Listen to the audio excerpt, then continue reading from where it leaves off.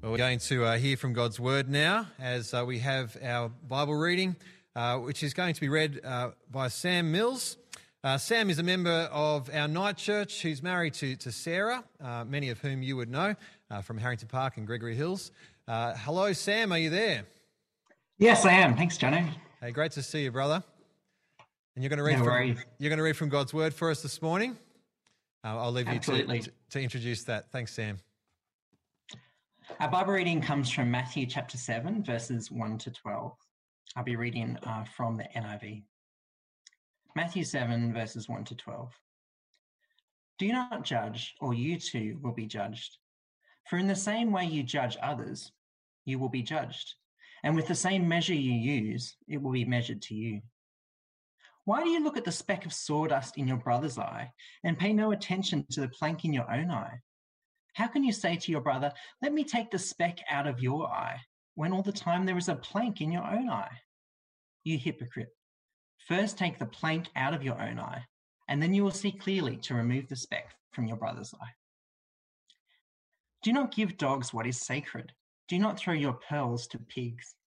If you do, they may trample them under their feet and turn and tear you to pieces. Ask, and it will be given to you. Seek, and you will find.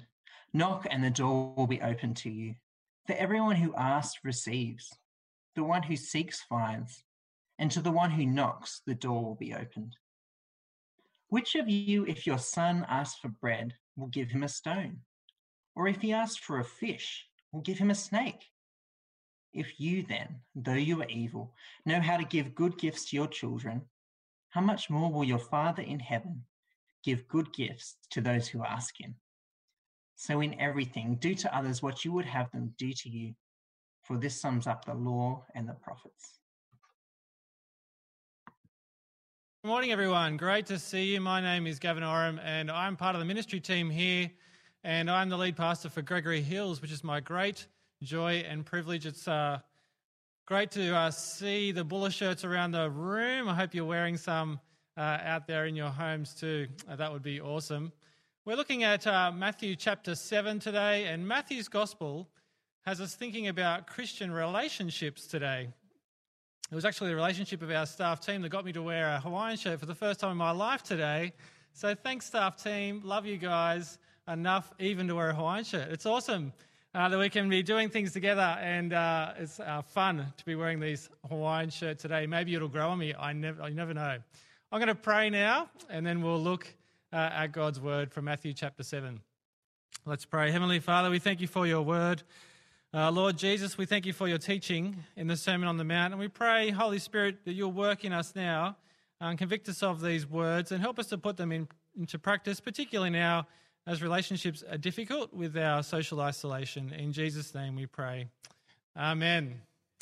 So relationships, Christian relationships. How is a Christian person supposed to relate to other Christians, to God, and to everyone else too? And the answers are found here in Matthew chapter 7, which I'm looking at the first half this week, and then Jono will continue on the second half next week. Chapter 7 is all about relationships. And again, God in his kindness has given us this passage at this time when we desperately need to hear it. Our relationships are all under pressure and strain right now because of our social isolation. But I firmly believe this social isolation is actually going to serve to enhance our relationships in the long run. And perhaps they've enhanced your relationships at home already. I firmly believe that God in his goodness is going to use the horror of COVID-19 to grow us together even closer. A couple of weeks ago, when the isolation restrictions were kind of first level, Lara and I went to Mount Adam Botanical Gardens. Lara's my wife. It was actually the last day our children went to school before we kept them home from school. We grabbed some takeaway lunch from the cafe there and took a stroll around the gardens. And given mine and Lara's present physical condition, a stroll is pretty much our top speed. A run or even a jog are just plain out of the question at the moment. And it was a lovely stroll, and there were a few people out and about. And we noticed an interesting phenomenon. The people we passed were eager for relationship, more eager than I can remember, certainly in Sydney. People were keen to stop and chat, warmer than I've ever known strangers to be. There was a desire for a relationship that was new and fresh and warm now that our relationships have been taken away in many ways. One of the ladies in our growth group shared on Monday night that she had been on the phone more with her friends as a result of COVID-19 than ever before. God has removed many of our relationships physically, and we're feeling it. As a church, as a nation, as human beings, wherever we are learning or relearning just how much we were hardwired by our relational God for a relationship with Him and with one another. So it's the perfect time to dive into chapter 7, which is all about relationships. Pull it apart and put it into practice if we're not doing so already. Because, friends, I think if we can do relationships well right now, then we'll just be smashing it when we actually come back together physically. So let's look again at verse 1 and 2. If you're following along on the outlines, then we're up to point 1. Don't judge, but please do discern. Verse 1, do not judge, or you too will be judged. For in the same way you judge others, you will be judged. And with the measure you use, it will be measured to you. I want to start with what Jesus is not saying here. He's not saying don't be discerning. He's not saying don't judge at all. We make judgments all the time, and rightly so. Does that person walking towards us look dangerous? Let's cross the other side of the road, kids. Is this person gossiping? Is that helpful? I'm going to leave this conversation right now. We're constantly making judgments, and that's good and right. In fact, Jesus is about to call upon us to judge whether a person is like a dog or a pig in verse 6, and a false prophet in verse 15. So there's a biblical call and command to judgment in our relationships. He's not saying don't be discerning. He's not saying don't judge at all. What he is saying is do not be negative and destructive. Do not be a fault finder in your judgment of others. Some people are just looking for people to slip up in any way so they can jump on them and judge them. They can take the moral higher ground in the relationship, casting judgment down on the other. Jesus is saying, don't do that. The job of judging others in that way belongs to the Lord Jesus alone, not us. He alone has the right to take the moral high ground. It is his. He alone has the right to judge people in that way. A Christian, on the other hand, uses discerning judgment for the constructive purposes in order to build people up. Our job as Christians is to be critically discerning, first and foremost of ourselves, and then humbly of others as well, so that we might have opportunity to gently lead them away from error and instead into godly living. That's the kind of judgment that Jesus is talking about. In fact, the Christian can use their God-given ability for discernment and right judgment for the good of others. I hope, friends, that we're setting an example in social distancing, that we're making judgment calls all the time about what is good and helpful for all, that we've judged the words of our country's leaders as good and helpful and we're obeying them willingly. We have more time on our hands. Maybe we're listening to more podcasts online. I pray that we're judging whether or not the preacher is teaching faithfully from the Bible or not, but more of that next week from verse 15. To sum up, if you tend to be very judgmental of others, you will be judged more harshly by God. If you are humble, seeing your own faults first, slow to judge, but still able to be discerning about what is good and what is true, that is godly judgment. Second point, remove the plank and the speck as well. Verse 3. Why do you look at the speck of sawdust in your brother's eye and pay no attention to the plank in your own eye? How can you say to your brother, let me take the speck out of your eye, when all the time there's a plank in your own eye? You hypocrite. First take the plank out of your own eye, and then you'll see clearly to remove the speck from your brother's eye. This is always a favourite opportunity for preachers, especially if their dads have a great hunk of wood hanging out of their eye. I haven't done it today. Sorry, Dean Stanley, for the disappointment. This is a straightforward teaching from Jesus here, but I still think we aren't actually very good at it. Now, please note the command here to not only remove the plank from your own eye, but also to remove the speck from your brother's eye. There is a command to remove the speck, and I think we forget to remove the speck when we read this teaching. But the problem is, how can we help someone else remove that speck when we're just as bad as they are. That's hypocrisy. No one likes a hypocrite, least of all Aussies. There are some great Aussie sayings to that effect. Those in glass houses must not throw stones. When you accuse someone of doing something they know that you do yourself, they say, that's the pot calling the kettle what? Black. That's the pot calling the kettle black, I hear you saying at home.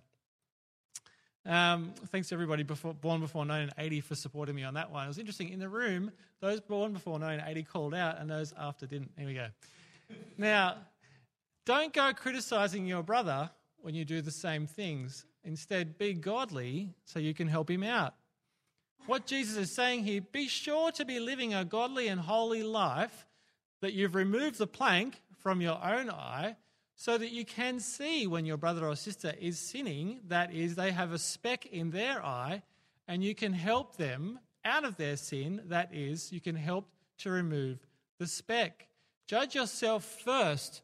Remove the plank from your own eye, then you'll be in a position to lovingly help remove the speck, the sin in your brother or sister's eye. I worked as an electrician at News Limited for 6 years, and my mate Adam and I were numbering some cables there one day. There's little tiny cable numbers that go over little tiny cables when there's 50 in a bunch and you need to know which cable's which. Adam was cutting one off and a piece of the plastic lodged into his eye. Remarkably, he didn't even feel it. About a half an hour later, I noticed this bright coloured piece of plastic lodged in his eyeball, and I said to him, Adam, do you realise you've got plastic in your eye? He said, what? And I said, it must have been from when we were cable numbering. I couldn't fish it out, but I helped him to find it and I helped him to see it, and then he was the one that actually fished it out. That's what you do, right? I mean, of course I wouldn't not tell him about the hunk of plastic in his eye. You point it out straight away. Hands up at home if you've ever fished an eyelash out of someone else's eye for them because they couldn't see it. Jesus' teaching here is clear and it's clever. It's helpful. It's a no-brainer to help someone out with a speck in their eye or an eyelash or a bit of plastic. So it should be a no-brainer to help a brother or sister out with a sin that's stuck in their life. As Christians, we work hard to live godly lives so that we might see clearly and not be hypocrites on the day we see someone else caught in sin, and we're able to lovingly point the sin out and perhaps even help them remove that sin from their lives. Third point, and I want to be sensitive here, and make sure you hear me rightly. There is a time to give up sharing the gospel with someone, but it is very rare. Look at verse 6. Do not give dogs what is sacred. Do not throw your pearls to pigs. If you do, they may trample them under their feet and turn and tear you to pieces. Dogs and pigs were unclean animals in the ancient world. Dogs roamed the streets looking for scraps in the garbage. Pigs were pretty much the same as they are, eating waste and living, same as they are now, eating waste and living in mud. These days, dogs are treated remarkably well by some people and even allowed into hotels and things. Some people treat dogs better than they treat people. Now, in the ancient days, a Jew would never think to feed holy food to a dog. No one would ever give pearls to a pig. The dogs and pigs that Jesus is referring to here are people who strongly despise the gospel of Jesus Christ and want no part of it. They don't want to believe it. They don't want to hear it. In fact, you could be in danger just talking to them about it. When I was door knocking one time, a man threatened me with a Stanley knife in his driveway. He said, "Get off my property, you've got 2 seconds," when he found out that I was from the church. I eased myself back down the driveway carefully without turning my back, and I certainly kept my pearl of the gospel from him that day. I kept it to myself. A similar thing happened to Paul and Barnabas at the end of Acts 13. From verse 49, we read, Acts 13:49, "The word of the Lord spread through the whole region, but the Jewish leaders incited the God-fearing women of high standing and the leading men of the city. They stirred up persecution against Paul and Barnabas, expelled them from their region. So they shook the dust off their feet as a warning to them and went to Iconium. They took their pearls of the gospel and they left." Now, there are many people in my life whom I have shared the glorious gospel of Jesus with who have not believed, and I still take every chance I get with them and I pray for them. On the odd occasion, though, there is a time to give up and walk away when someone despises the gospel and genuinely does not want to hear it. You might even have to be careful not to turn your back, lest they tear you to pieces. Point 4. Our prayer life reveals our attitude towards God. So this is about our relationship to God. It's been about our relationship to other people. Now it's about our relationship to God. Now I want to spend a little bit of time here, but after that we're pretty much on the home stretch. So now is a good time to pause the live stream, to go to the loo, to get a drink, another cup of tea perhaps, stretch your legs, cave in and put the kids on the iPad for 10 or 15 minutes. I really want you to all hear this next bit clearly. So if you need a little break, hit the pause button now, and then I'll see you back very soon. If you took me up on the offer, welcome back. Here we go. Verses 7 to 11 are very much about our relationship with God. Look at verse 7. Ask and it will be given to you. Seek and you will find. Knock and the door will be open to you. For everyone who asks receives. The one who seeks finds. And to the one who knocks the door will be opened. Which of you, if your son asks for bread, will give him a stone? Or if he asks for a fish, will give him a snake? If you then, though you are evil, know how to give gifts to your children, how much more will your Father in heaven give good gifts to those who ask him? The primary way in which we relate to our Father in heaven is through prayer. Communication is always at the heart of every relationship. Jesus actively encourages us to pray by giving us some very gracious promises here. Nothing should excite you to prayer more than the promise that you will be heard by God in heaven. The one great frustration as a husband, as a wife, as a child, as a parent, as a teacher, as a student, as a boss, as an employee is not being listened to attentively. God is always paying attention. We relate primarily through communication with everyone, and listening is therefore of extreme importance. And Jesus makes this promise to you, O child of God, your Father in heaven is listening. You have his full attention. Now, Jesus knows that we are timid and shy, that we feel unworthy and unfit to present our needs to God. He knows that we think that God is so great and we are so tiny that we do not dare to pray. Well, Jesus wants to lure you away from such timid thoughts, to remove your doubts and to help you to confidently and boldly pray. So he does 3 things here in his sermon to urge you to prayer. And the first is he commands it. Ask, seek, knock. These are not mere suggestions, they're commands.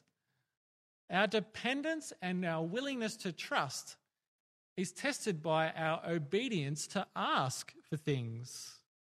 But not just to ask, but to persevere in asking. Ask and seek and knock. Demonstrate your dependence, demonstrate your faith in God by persevering in prayer. Secondly, Jesus makes 3 stunning promises to the child of God who does ask, seek, and knock. Everyone who asks receives. Everyone who seeks will find. To everyone who knocks, the door will be opened. It's a remarkable truth that we can approach God so confidently, but it is true. Jews did not dare to think that they could ask of God in such an intimate manner in the first century, but through Christ's death and resurrection, the way to God is wide open through faith. Thirdly, Jesus tells a parable of a child coming to his father, asking for bread and asking for a fish. What father would give the child he loves a stone to eat or a snake which could harm him instead of fish? No father would do that. And Jesus goes on to make the point that no father would do that, and all human fathers are evil, meaning we are all sinful. We're all imperfect. The force of Jesus' argument is in his comparison with God.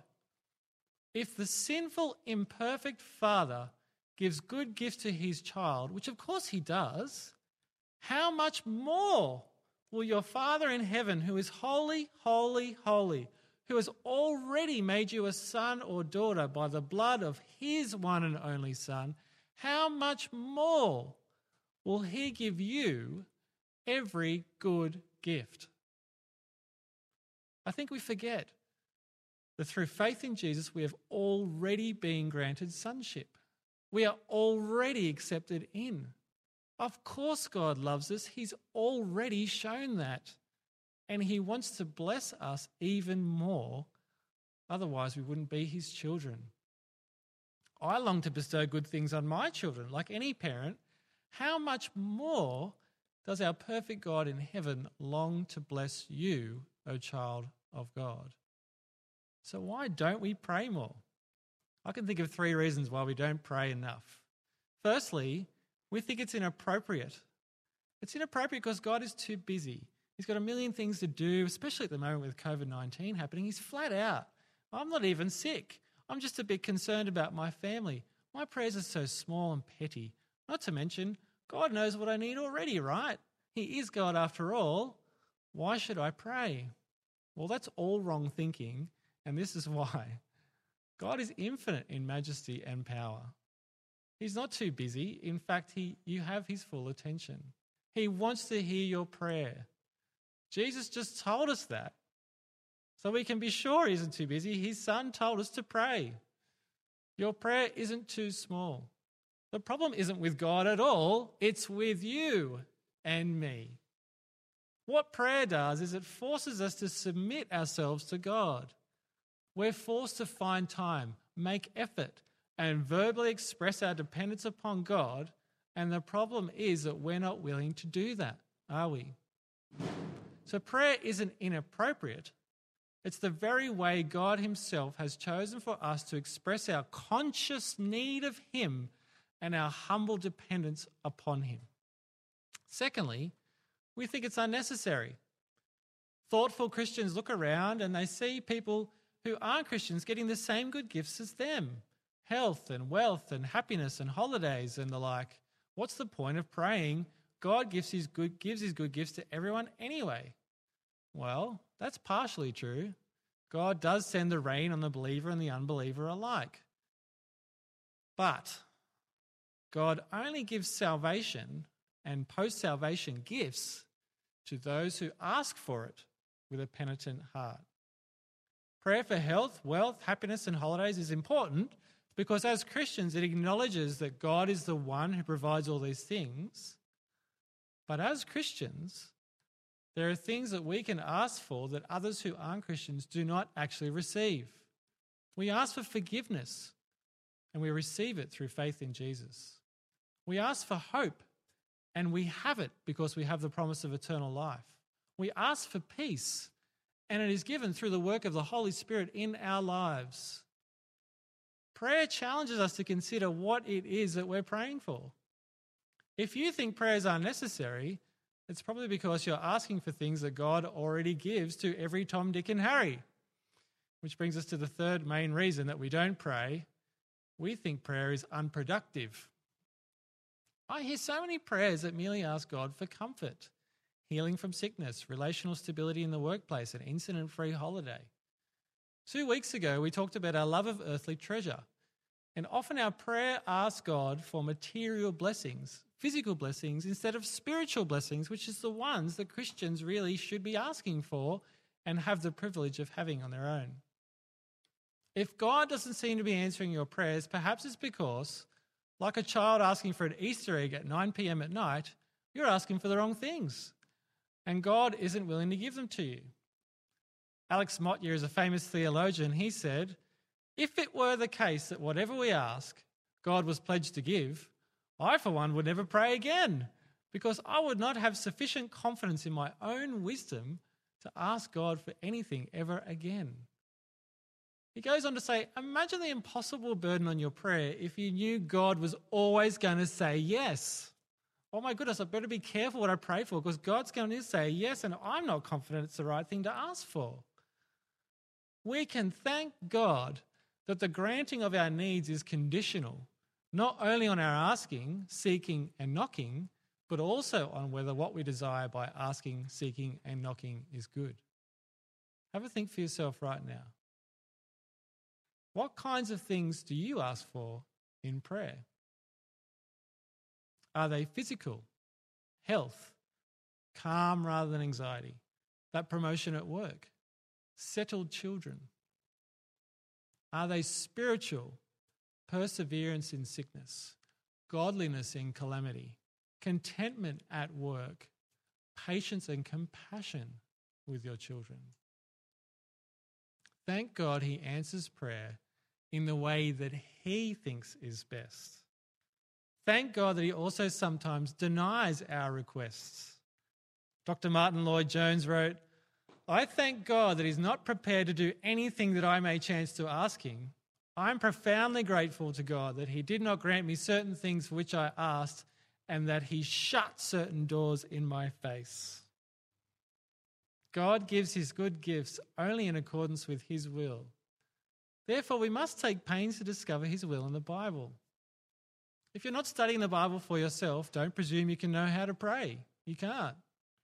But if you're willing to learn God's will and ask for it, if you're willing to persist in prayer, to ask and seek and knock, if you genuinely want to receive good gifts from God, then you should expect the gracious gifts of God to flow abundantly in your direction in answer to your prayer. Fifth and final point, and we're very much on the home stretch now, friends. Verse 12, in many respects, is a reiteration of Jesus' great command to love your neighbour as yourself. Verse 12, look with me. "So in everything, do to others what you would have them do to you, for this sums up the law and the prophets." Self-advantage often drives an individual in any situation. It's the concept that all professional sport in the Olympics is built on, and we and I stand and cheer as we watch an individual or a team do their very best to advantage themselves and win. We love it. In school, we do it. In university, we do it. In the workplace, we do it. In the world, we look for ways to advantage ourselves, to bring ourselves the greatest gain. The Christian life is a call to take up your cross and follow the one who sought humbly to relinquish self-advantage in the pursuit of advantaging others. Namely, you who have put your trust in him is the one he advantaged. So the golden rule then is a command to forego self-advantage and pursue the advantage of those around you, like Jesus did, and he still does. Do to others as you would normally do to yourself. Advantage others over yourself. Instead of working out how to advantage yourself in any given situation that you find yourself in, how can you use your God-given ability, strength, health, wealth in order to benefit others? In order to advantage and advance others, even ahead of yourself? That is a challenge. And that is a challenge that Jesus has set before every Christian. Let me wrap up, friends. If we can do it now, we will smash it later. If we can work out how to do this now, in our homes, amongst our families, face-to-face, relating well, online and over the phone as best we can, if we can be living a prayer-filled, God-dependent, other-person advantaging, serving life now in isolation, it will be easy, a joy, a blessing when we come back together. If we can do it now, we will smash it later, friends. So what are you going to do today in this as a result of God's word to you? Whatever you're going to do, write it down or tell someone. One thing. How are you going to revolutionize your relationship with your Heavenly Father through your new and improved prayer life today? How are you going to do it? Write it down. Tell a friend. What are you going to do? Genuinely write it down. How are you going to encourage a brother or sister who's caught in sin this week? Write it down. How are you going to remove the sin from your life? Remove that plank from your life. How are you going to make steps in that direction this week? Write it down. Or tell a friend. Or both. Friends, what are you going to do in response to God's word today? Let me pray for wisdom for you. Please join me. Loving Father and Almighty God, we pray for wisdom for all who have read your word today in Matthew 7, and for me who has read your word in Matthew 7 today. Lord, help us all to respond to your word, to consider our prayer lives, to consider the plank that might be in our own eye, to work out how we can help to remove the speck from other people's eyes. Lord, help us in our relationships to love one another, to be thinking and working and looking to the ways in which we can advantage others rather than always focusing on how we advantage ourselves. Lord, we ask for wisdom. We ask for strength by the Holy Spirit. We pray in Jesus' name. Amen.